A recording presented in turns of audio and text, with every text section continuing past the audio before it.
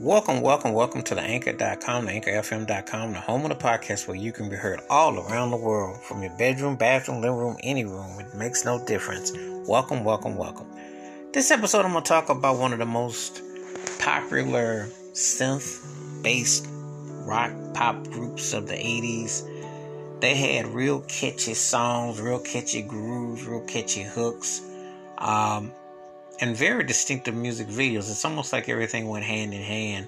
You know, when you think back about them, they really had a very distinctive style.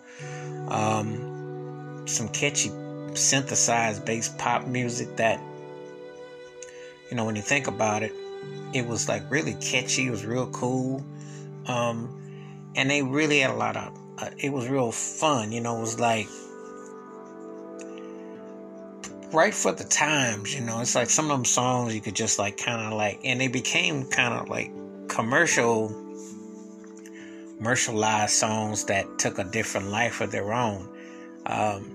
You know, there's real catchy synthesized bass grooves that were real catchy, fun, you know, and they had a place. You know, they really had a place with an audience, and they just really, you know, kind of just hit. And you sit around and you think back to those songs and you're like, yeah, they're pretty cool.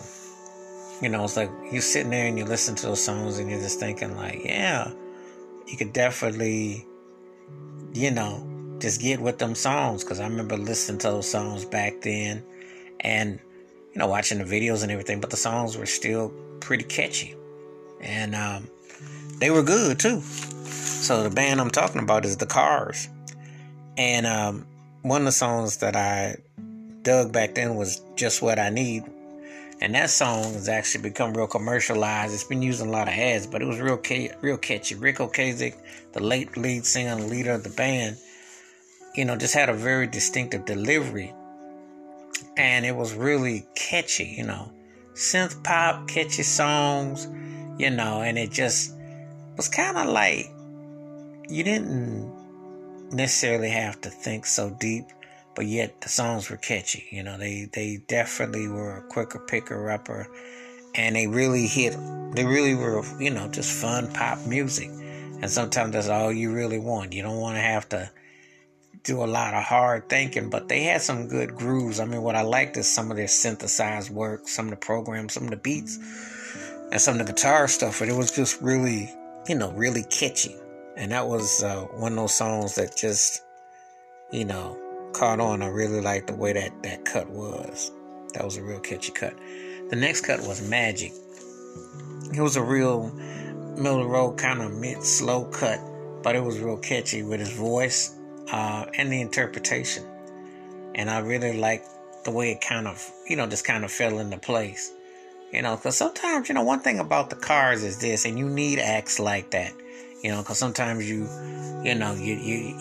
find that an act like that, you may not necessarily think of them as it was deeply constructed musicianship or songwriting, but it was fun, but it was catchy songs that just kind of had a life of their own. You know, sometimes you just go back and you reminisce about songs like that and artists like that.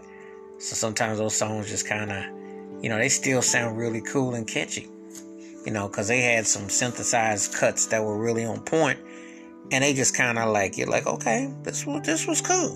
You know, you didn't have to be a deep thinker, but you just, you know, you just kind of like roll with it, and it was really cool how that song kind of cut. So that was really cool. The next cut, My Best Friend's Girl, I like that synth bass groove of that song, and I like the way he was singing that song. You know, one of those kind of songs that you trip off the title and everything, but it's like, yeah, that song was pretty catchy. They had a lot of those kind of songs that just kind of just, you know, you just kind of like bop to, you groove to, and you just kind of felt like when you were listening to it, it was like, okay, this was a cut. This was like one of those cuts that just kind of had that type of sound that you could definitely groove to. You know, and they were, like I said, very 80s synth pop type of group.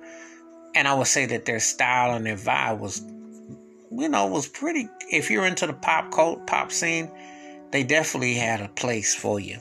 They definitely had a place for you. And that cut was pretty catchy. My Best Friend's Girl was pretty catchy.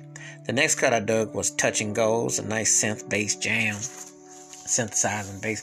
And I like the way the song was produced. I really like the arrangements. I like how the music kind of kicks into it. Again, Ric Ocasek had a very distinctive vocal styling, and it worked. You know, when you heard the music, it just kind of had a feel and a groove to it. And, you know, you could always tell a Cars song. They had a certain vibe about them. You know, you could definitely pick up on the vibe and what they were doing. And, you know, it was really cool. It was really like one of those songs that just kind of like was on point, you know. So I really dug that groove of that song, you know. The next cut I dug was Good Times Roll. Some more synth bass with a heavy rock vibe. And they were able to kind of nudge between the heavy synthesized version of the early 80s, but then also do the rock thing. They was able to kind of like went back and forth. But they were more known for that, you know, it was popular, but it worked though, you know. They really had a distinctive sound and a groove that just kind of just combined it enough where it didn't come off cheesy, because there was underlining songwriting there that worked. So the songs held up pretty well for what they were, and definitely liked the production, and it was cool, you know. So you, like I said before, you always knew when you were listening to a Cars song. The Cars had a very distinctive sound and vibe with them. So this was another example of a, you know, what I'm talking about with the Cars. That was very distinctive. The next cut that I dug was Let's Go. This was real synth pop, pretty straightforward by the numbers, but it was catchy. It had a nice attitude to it, a nice kick groove to it, you know. And like I said, the Cars had like this fun vibe to them, you know.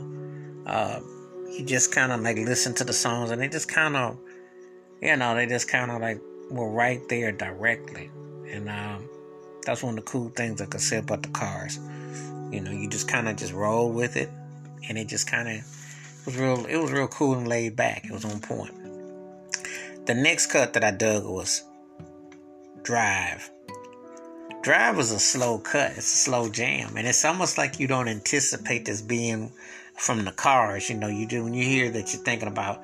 But slow was actually a nice synthesized bass program groove. It was one of those cool slow cuts, pop cuts from the early 80s that, you know, you just kind of sat there and you're like, yeah, that cut was cool. You know, it had a nice, and his voice, Ric Ocasek's voice was real cool, and it had a nice melody to it, and the harmony in the background was on point. Again, some people who ain't really up on the Cars stuff might not necessarily anticipate that coming out of them, but that was pretty nice how they did that. I really like that layering on that harmony and how it came up. So that was a cool cut. That was definitely a real smooth cut. I was really transitional for what they normally put out. So that was really cool. My favorite Cars song, though, without a doubt, though, is Shake It Up. And I remember digging this back in the day. Dug the synthesizer, dug the groove of it, dug the vocals. It's one of them songs that still holds up. You hear it in commercials, you see it in movie ads, you see it in programs. It just really holds up really well, and it was just one of those songs that was just catchy.